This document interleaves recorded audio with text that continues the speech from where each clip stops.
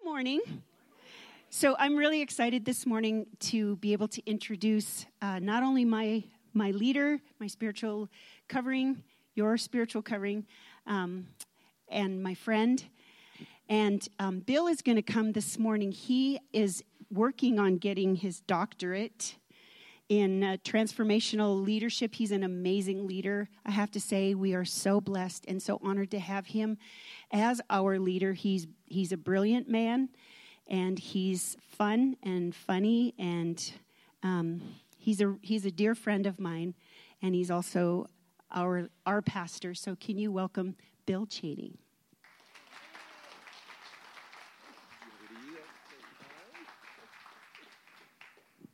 Wow. That was extremely humbling, wasn't it? Yeah, Beth. But thank you, Jody. We really love you, and very proud of your pastor and the team. Man, we are just honored to be here. We're so grateful that we get to worship with you today. So let me just get right into it. You ready for some word? Yeah? And the rest of you, what are you here for? I'm just kidding. The coffee, right? Yeah, okay. I'm just playing with you. So if you have your iPhones, please turn to Galatians 5, or whatever method you look at the word with, right? And we are going to talk today about what it means to stay in step with the Spirit. There is a term that is in the King James that says walking in the Spirit. Walking in the Spirit. When I hear that, I think that almost sounds like I'm in a trance. You know, what does that mean, walking in the Spirit? And as I studied it out, I realized it's better translated staying in step with the Spirit. So we're going to talk today about what that means. Because what I've learned about myself, sometimes I'm my own worst enemy. Anybody identify with that? Yeah, we want to blame the devil on everything. And sometimes it's just my selfishness, right? And yet I love God, and so I'm wanting to change. And I've discovered that even when I want to be free from my self-centered lifestyle, I've discovered it requires a power beyond myself. Because myself is the problem, right? And so I need some outside help. And that power is made available by the Holy Spirit, through the Holy Spirit. You see, Jesus qualified us to receive this dimension of power. We're not worthy, but He qualified us, not just by dying on the cross, but by living a perfect life of obedience to the Father Himself as a human, voluntarily laying down His rights as God because He's equal with the Father, and living a human life to perfection, which is amazing, surrendering His will to the Father in every facet. So here's what I want you to catch about that little part, that His death accomplished what it did because His life was what it was. You see, I could die for your sins, but that wouldn't help you at all. Why? That's the guilty dying for the guilty. What makes this thing work is that the innocent died for the guilty. And what I call the cross is really just an X to me in this way. It's the great exchange, if you will, to where Jesus took upon Himself, the perfect one, took upon Himself all of my sin, past, present, and future. He won't be crucified again. So He took upon Himself all of my sin, but that's only half of it. The other half is He put upon me all of His righteousness. The great exchange. How many still thankful for the great exchange, right? The rest of you, we're going to introduce you to the great exchange at the end of the service. So what's beautiful about this is now I have my sins forgiven, and I am now qualified to walk in the same power that Jesus walked in. I think sometimes, Beth and I have been privileged to travel. I've been to more than 50 countries, and she's been to most of those with me. And one time we went on a vacation. We went to Italy, and we got to go and see all the beautiful things in Rome. We went to Florence. It was just a wonderful trip. And I remember going to see the David. Do you know what I mean when I say the David, right? Same place where the Mona Lisa is. And here's this huge statue, Michelangelo, sculpted, and it's just huge. The feet are above your head, and then it goes up taller. And I went out to the parking lot afterwards, and I was amazed, and the guy was selling little keychains with little Michelangelo David statues on it. And boy, that just was no comparison to what I had just seen, right? And I think that sometimes when we think about walking in the same power that Jesus walked in, that we think he walked around with the big Holy Spirit and all we get is the little keychain Holy Spirit. There is no keychain Holy Spirit. It's the same Holy Spirit. We expect keychain experiences when we've got a huge original David kind of opportunity. So let's raise our expectations to what the Holy Spirit is able to help us accomplish, because it's all for his glory. It's just to our benefit. Jesus, living a sinless and obedient life, he spent his whole life staying in step with the Spirit. That's how he was able to never sin. God wants us to really understand his Holy Spirit's role in our new lives. So we're ready for Galatians 5 as I read beginning at verse 16.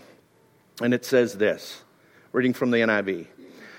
So I say, live by the Spirit, and you will not gratify the desires of the sinful nature. For the sinful nature desires what is contrary to the Spirit, and the Spirit what is contrary to the sinful nature. They are in conflict with each other, so that you do not do what you want. Remember, I'm trying to control myself. You do not do what you want. But if you are led by the Spirit, you're not under law. The acts of the sinful nature are obvious: sexual immorality, impurity and debauchery, idolatry and witchcraft, hatred, discord, jealousy, fits of rage, selfish ambition, dissensions, factions, and envy, drunkenness, orgies, and the like. I warn you, as I did before, that those who live like this will not inherit the kingdom of God. But the fruit of the Spirit. Would you say fruit of the Spirit?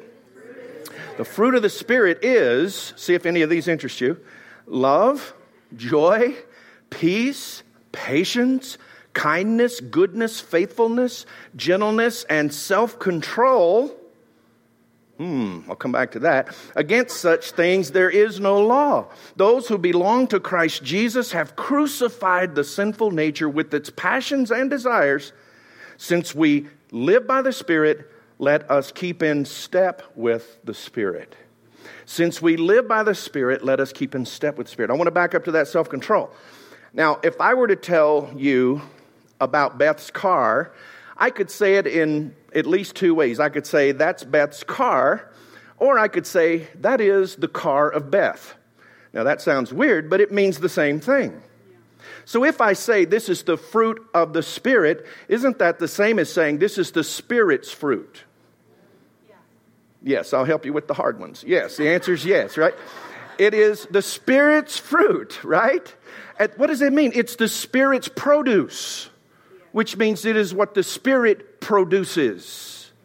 And we're talking about self-control as one of the Spirit's fruits or produces. In other words, he gives me the ability. He produces in me the ability to control myself. But without him, I've already read it. I'm at the mercy of my sinful passions and desires. I need the Holy Spirit to work with me. And for that to happen, I must stay in step with his Spirit.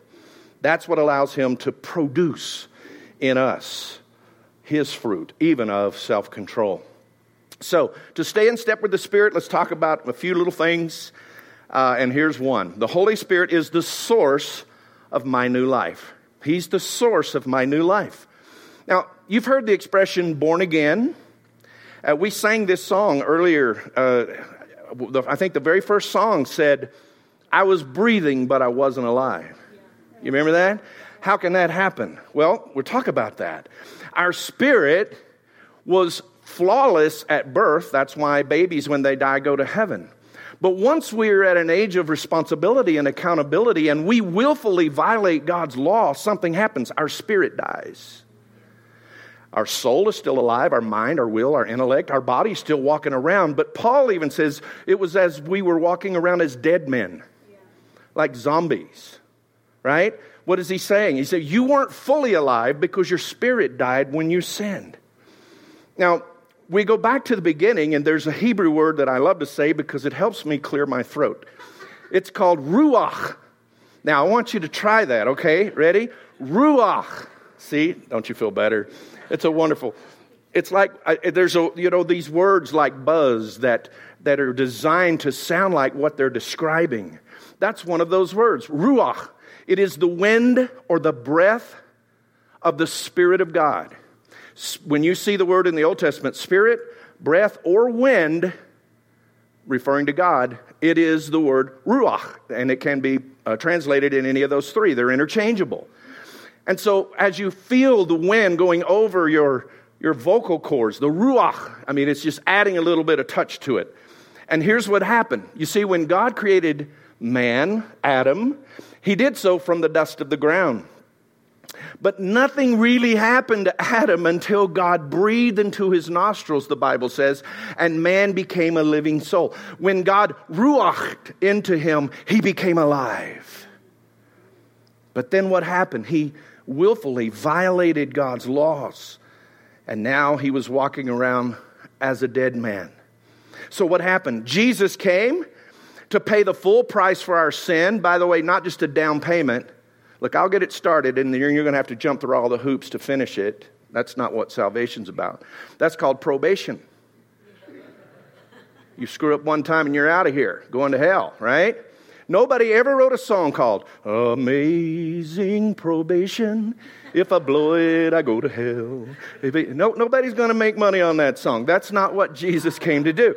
It's amazing what? Grace. Yes, grace. Thank God for grace. So upon our faith in Jesus' substitutional atonement that took place on the cross, remember the great exchange, what happens when we accept Christ? God breathes his breath, the wind of his spirit, the ruach, into us and makes our spirit alive again. That's what we mean when we say we've been born again. We don't have to have this happen every time we sin, because now, once we've accepted Christ, we are living through and by the power of the Holy Spirit. And ironically, it is that very power that helps us defeat the sin in our lives. Look at Romans 8:13 on the screen. If you live according to the sinful nature, you will die. But if by the Spirit you put to death the misdeeds of the body, you will live. Because those who are led by the Spirit of God are sons of God. The Spirit himself testifies with our spirit that we are God's children. We belong to him. And he doesn't abandon his own children. Okay, he corrects us sometimes. Anybody had any correction by Father? Yeah? The rest of you got it coming. I'm just saying, because you will make a mistake one day. I know you're awesome right now, but one day you'll make a mistake and he'll lovingly correct you. The Holy Spirit has birthed us into this invisible kingdom where we are not just subjects of the King where we bow, but we're children of the King where we hug. He's our King, absolutely. Don't underestimate him. But he's also Papa, Father God. He uses his power not to belittle us, but to raise us up. He uses his power not to destroy us, but to protect us. He loves us so much. The goodness of God is so incredible. The Holy Spirit, I like to refer to this wind, this breath, this spirit, as the oxygen of this invisible kingdom that we're a part of. We breathe him in, as Pastor Jody said, and we breathe out praise. So let's talk about the second part. We got to know he's the source of our new life. We owe it all to him, but he is also the leader of our new life. If we live by the Spirit, let us walk in the Spirit or stay in step with the Spirit. It's easier to surrender your new life when you realize that you're surrendering your new life to the very source of that new life. You wouldn't have it without him. He wants to influence everything we do. And if we follow his lead, we will not go astray. Galatians 5:24. It says, those who belong to Christ Jesus have nailed the passions and desires of their sinful nature to his cross and crucified them there. If we are now living by the Holy Spirit, he's the source. Let us follow the Holy Spirit's leading. He's the leader in every part of our lives. Every part. That means between Monday and Saturday too, not just on Sunday. Now, as Jody said, we in Foursquare, we acknowledge that Jesus Christ is Savior, he's baptizer, he's healer, and he's coming King. But before he returns and sets up his physical kingdom on planet Earth, he actually wants to establish his territory, his rulership, or his lordship in your heart. He starts there. Now, I'm sure we all want him to rescue us and be the master of the universe, but will we allow him to be the master of us? Are we willing vessels in his kingdom? Now, God breathed his breath, the wind of his spirit, into us, and he made us alive. And now, that same wind, now you'll see Paul's writings, a lot of times he talks about the wind or the breath of God in nautical terms, like a sail. You remember the old boats back in those days had one sail. And they would steer, not just with a rudder, but even with the sail. And so that we find that when he talks about the sail or the wind of the Spirit, it propels us and directs us. And by the way, whenever a sail is filled with the wind, it takes on the shape of what's blowing in it. That happens to us too. We begin to look more like the character of Christ by the Holy Spirit. So the point here is, are we listening for those winds? Are we listening for the whispers of the Spirit? Do we wake up expecting God to actually talk to us? And it can be in such subtle ways, and we can miss it because they're whispers. And we love noise. We're addicted to noise. We're the generation that turns the TV on to go into the other room just to have noise in the house. And so, here's what I want to share with you. A story when I was 17 years old. I had just graduated high school, and I just really got serious with Jesus.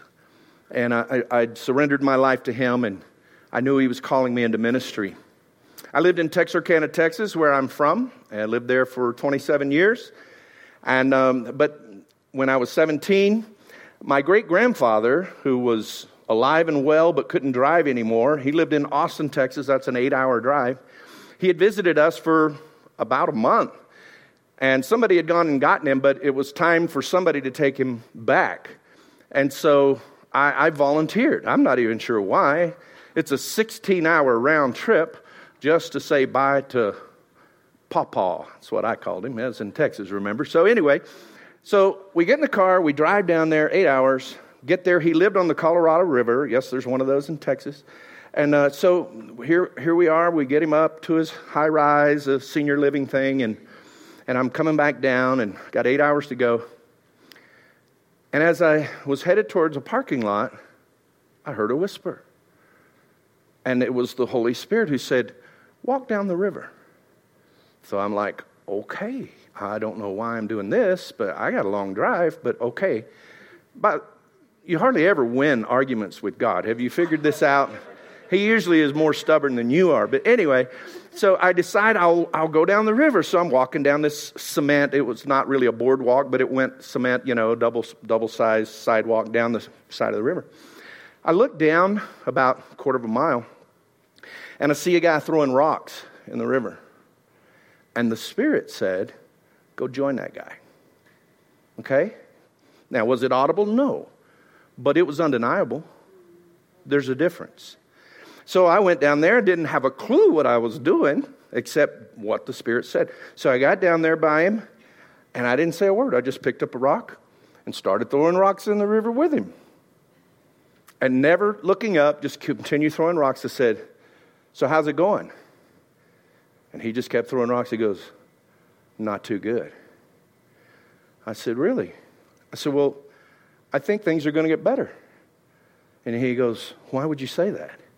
And I said, because Jesus just sent me on a 16-hour round trip to tell you that he still loves you and that nothing you have done will ever change that.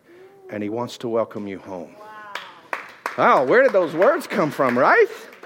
Have you ever said something that God has prompted your heart and you yourself are going, wow, that was pretty good, You know it wasn't you. You know it was the Holy Spirit, right? And so I turned around and he was crying. He said, you'd never know what that means to me.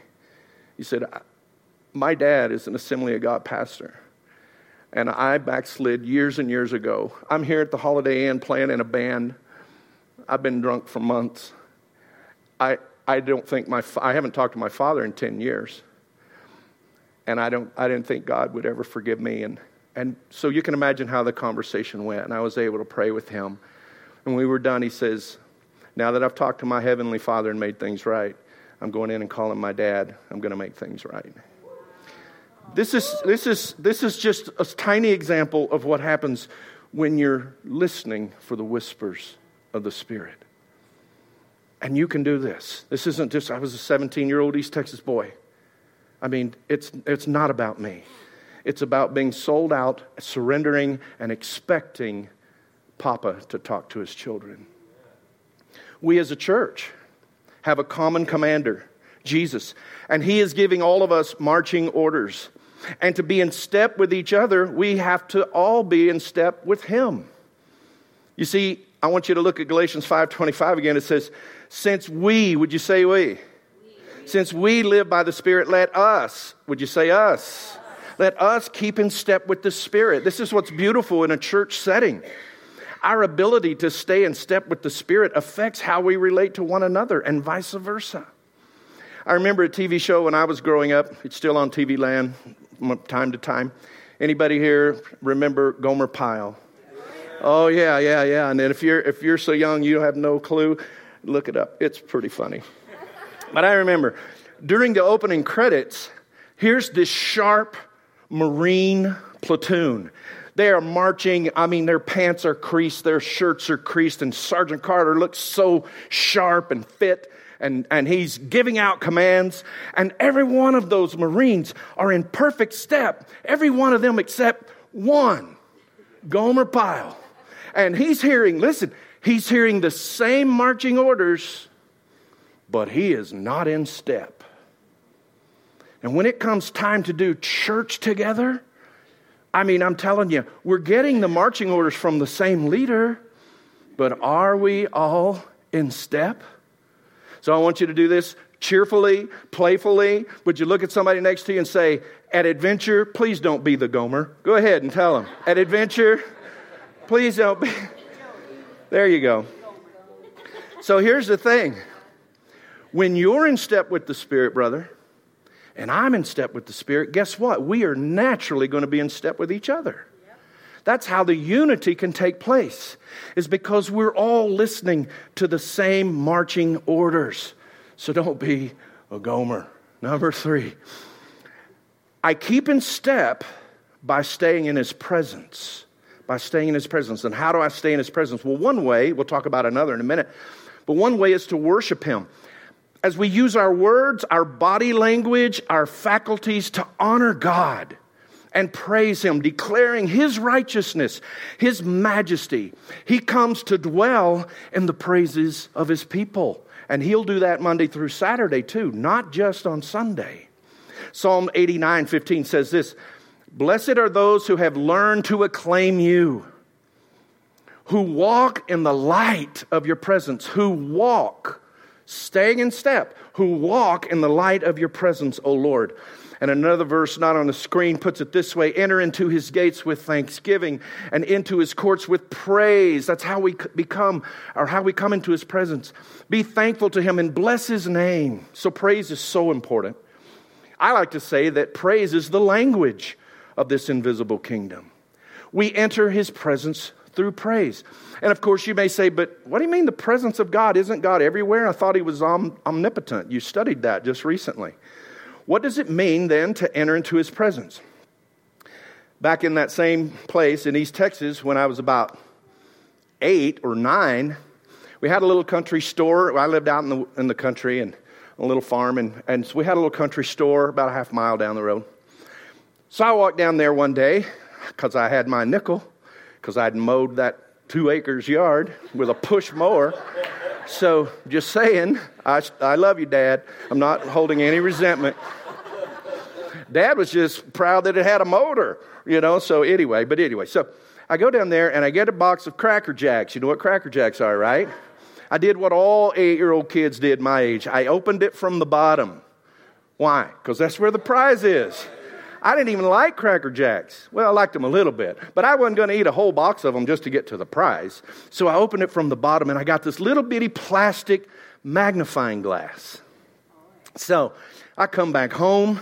Now, this was in the fall of the year. The garden had already been harvested and was plowed up. And we had this huge row of sycamore trees down beside the garden spot. And those leaves get to be about this big. And they were dry and they were covering the garden spot.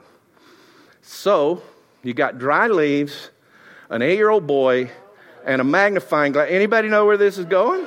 That's what I thought. So I'm out there sitting down, and I'm playing with this magnifying glass, and I'm burning holes in the leaves, and I'm thinking, this is amazing. This is awesome. But something happened. It caught on fire, and then the next leaf, and then the next leaf, and before I knew it, that whole field was on fire. My dad came home that day, and I'll never forget the impression he left on me. Apparently that was not acceptable behavior, and we didn't do timeouts in those days. So anyway, here's what I remember. I took the sunlight that was already everywhere, and I magnified it and focused it into one spot and one place in time until it permanently altered the state of those leaves. What happens when we worship God? We are magnifying Him. We are focused on Him. His presence is everywhere, but when you focus it, it can forever alter the state of your being. The fire of the Spirit will burn away the impurities and the dross in your life, and only what is pure remains. That's why we can never quench the Spirit's fire, which I'll come to in a minute. I just heard the song for the first time today. It said, and Jody, you led it, when I clearly see who you are, I'm changed in your presence. That's my Cracker Jack story. When I clearly see who you are, you're there whether I see it or not. But when I focus on you, when I magnify you, when I am intentionally examining your goodness and your holiness and your righteousness, and when I see who you really are, then I'm changed in your presence. And that's how we stay in step, is by staying in His presence. So let me give you an indicator of His presence. An indicator of His presence is joy. It's joy. Just like the Spirit is the oxygen of the kingdom and praise is the language of the kingdom, I like to think of joy as the energy of the kingdom. Acts 2:28 says this, you have made known to me the paths of life. You will fill me with joy, where? In your presence. And that's why I say joy is the energy of the kingdom, because you know this one by heart. Nehemiah 8:10 says this, not on the screen. Do not sorrow, for the joy of the Lord is your strength. See, you know it by heart. The joy of the Lord is our strength. It's the energy of the kingdom. The joy of the Lord through the Holy Spirit gives us a spiritual energy to accomplish things beyond our own human capacity. But I lose my joy when I quench the Holy Spirit. So let's talk about quenching the Holy Spirit's fire. I lose my joy when I quench the Holy Spirit. That's putting out the fire. Now, why would I want to quench the Holy Spirit? Well, I wouldn't. But there are things that I want to do that have the result of quenching the Spirit's fire when I'm in my selfish human nature. 1 Thessalonians 5:19 says it clearly, do not quench the Spirit. In other words, don't put out the Spirit's fire in your life by returning to living your own way, out of step with the Spirit, being that spiritual Gomer. This is not just a rigid command, don't quench the Spirit. But remember, when I quench the Spirit, I'm losing my joy, my energy, my strength. This command is for my own benefit. He's not being mean, He's being merciful. Say, here's how you keep your energy, your joy. Don't quench the Spirit. How do I do that? Here's a couple of ways. I quench the Spirit when I refuse to grow. When I refuse to grow. Since the Holy Spirit is trying to help us grow up in our faith and to become more like Jesus in character, that's the fruit of the Spirit, and in ministry, that's the gifts of the Spirit, we quench Him when we are determined to stay immature, willingly unknowledgeable concerning the deeper things of kingdom life. The Apostle Paul sternly corrected one church that apparently had this attitude. I know this church doesn't, but that church did. And there's a principle we can all learn from. It says this, "Dear brothers, I have been talking to you as though you were still just babies in the Christian life, who are not following the Lord but your own desires. I cannot talk to you as I would to healthy Christians who are filled with the Spirit. I have had to feed you with milk and not with solid food because you couldn't digest anything stronger. And even now you still have to be fed on milk, for you are still only baby Christians, controlled by your own desires, not God's." Now here's grace. You're still baby Christians. You're still Christians. You're still going to heaven. But there's more to it than just fire insurance. He's wanting to produce something in us of the character and the ministry of Jesus, that we really are his hands and feet. His hands and feet. Sorry, I told you I'm Texan. What can I say? We are his hands and feet. In other words, there's no spectators in the kingdom. We're all participators. We all have gifts, talents, abilities, and a calling to play our part. We don't have to do it all. We just all have to do something. And that way the body is coming together, working together to accomplish what Jesus wants us to accomplish. But some people refuse to do that. They don't want to grow up. They don't want to be a disciple. They just don't want to go to hell.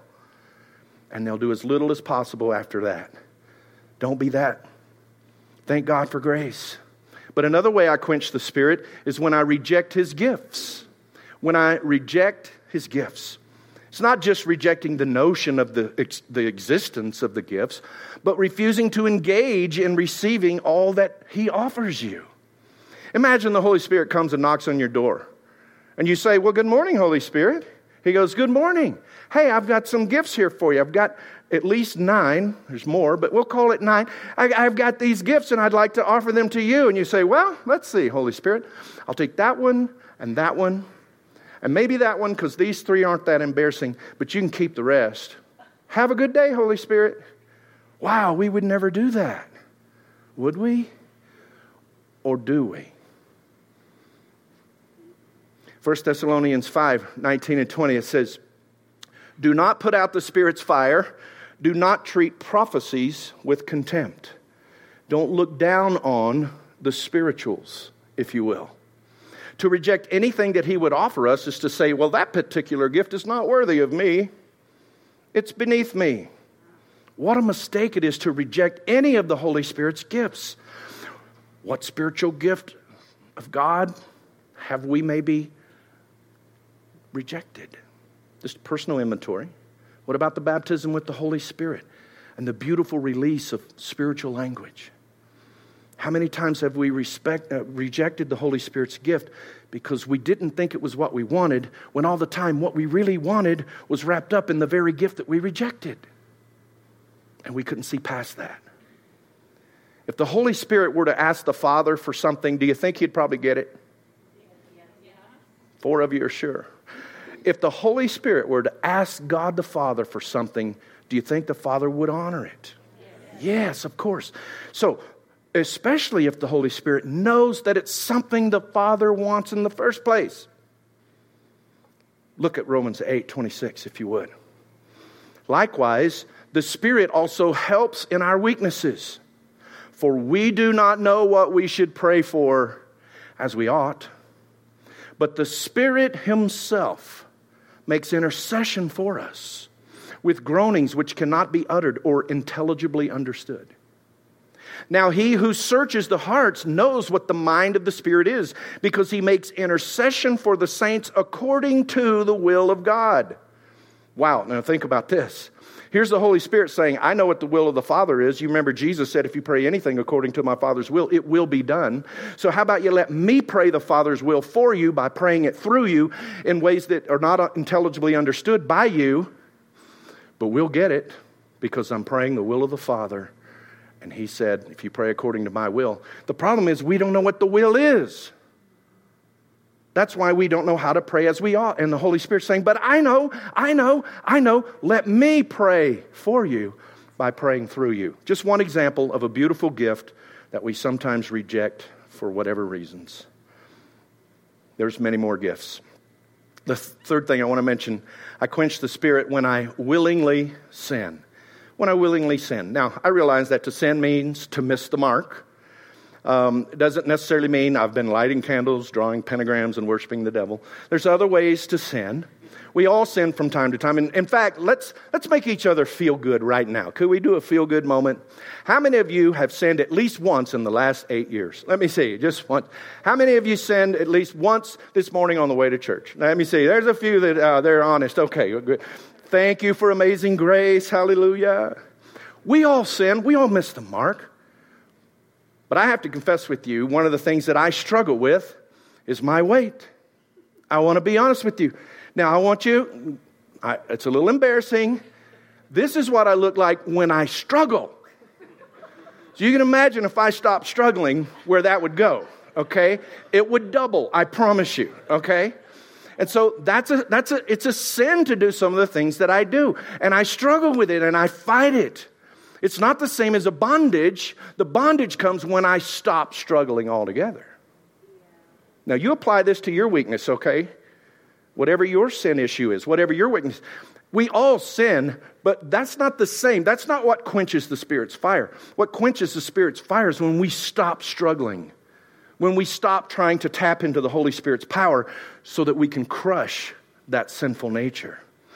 I remember Zig Ziglar. I know I'm going way back now, but man, when I heard him, he was from Mississippi and I could understand his accent and it was just amazing. And I remember him saying one time, and he was a slim little man when I saw him, and he says, I just want to say that there was a time in my life, a period of 40 years where I was 40 pounds overweight on purpose. He said, now I say that I was 40 pounds overweight for 40 years on purpose because I have never accidentally eaten anything. And boy, you talk about conviction. That hit me in the heart. Like, you're right. I did swallow a bug one time accidentally. But other than that, I've never eaten anything accidentally. We all can relate. Just remember this. It's when we harden our heart and we stop trying.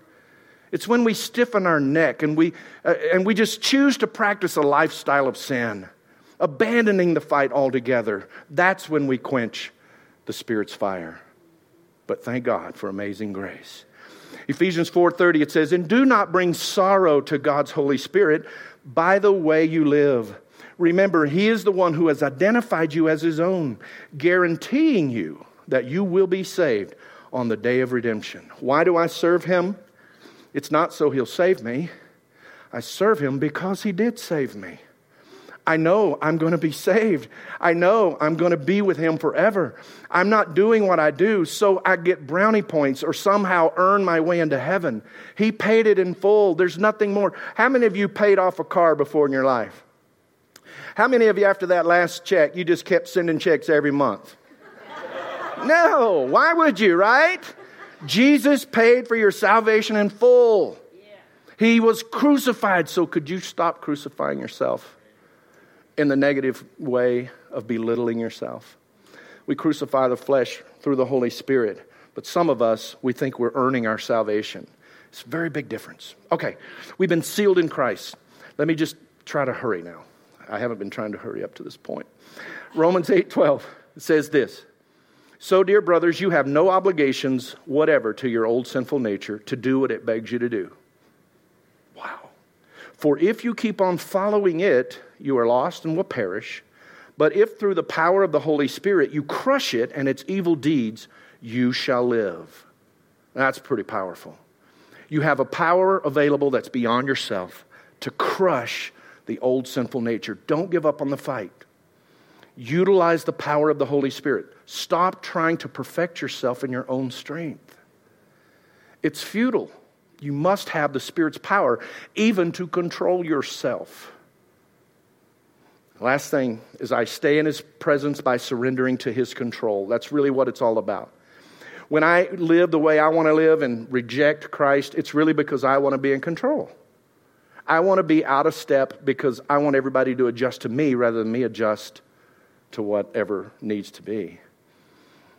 This thought pattern, it's born out of a sinful nature, and it leads to indulgent gratification, which is never satisfied, never brings true and lasting joy.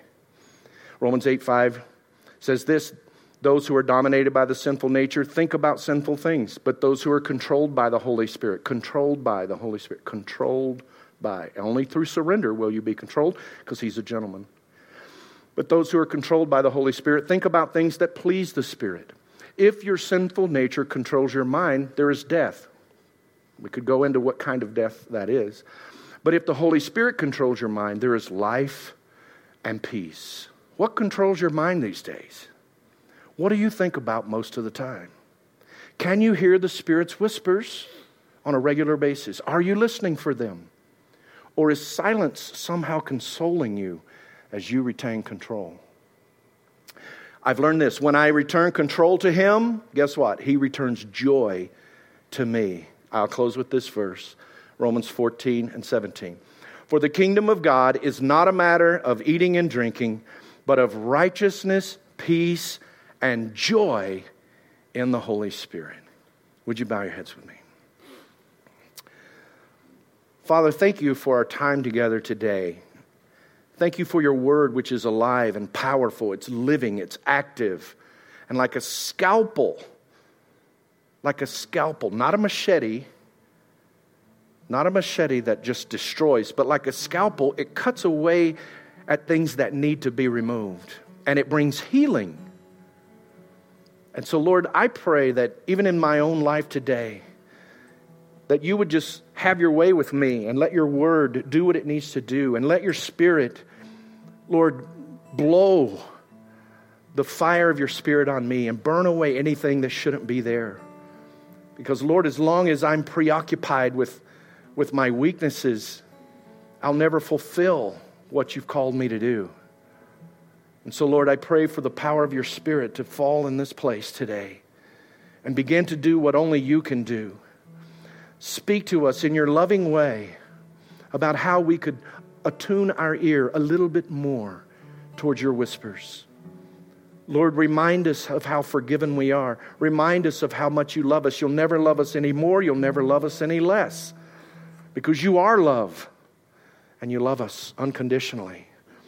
But God, I know that you're not done with us yet. You're not through. You're still working on me. You're still working on my brothers and sisters.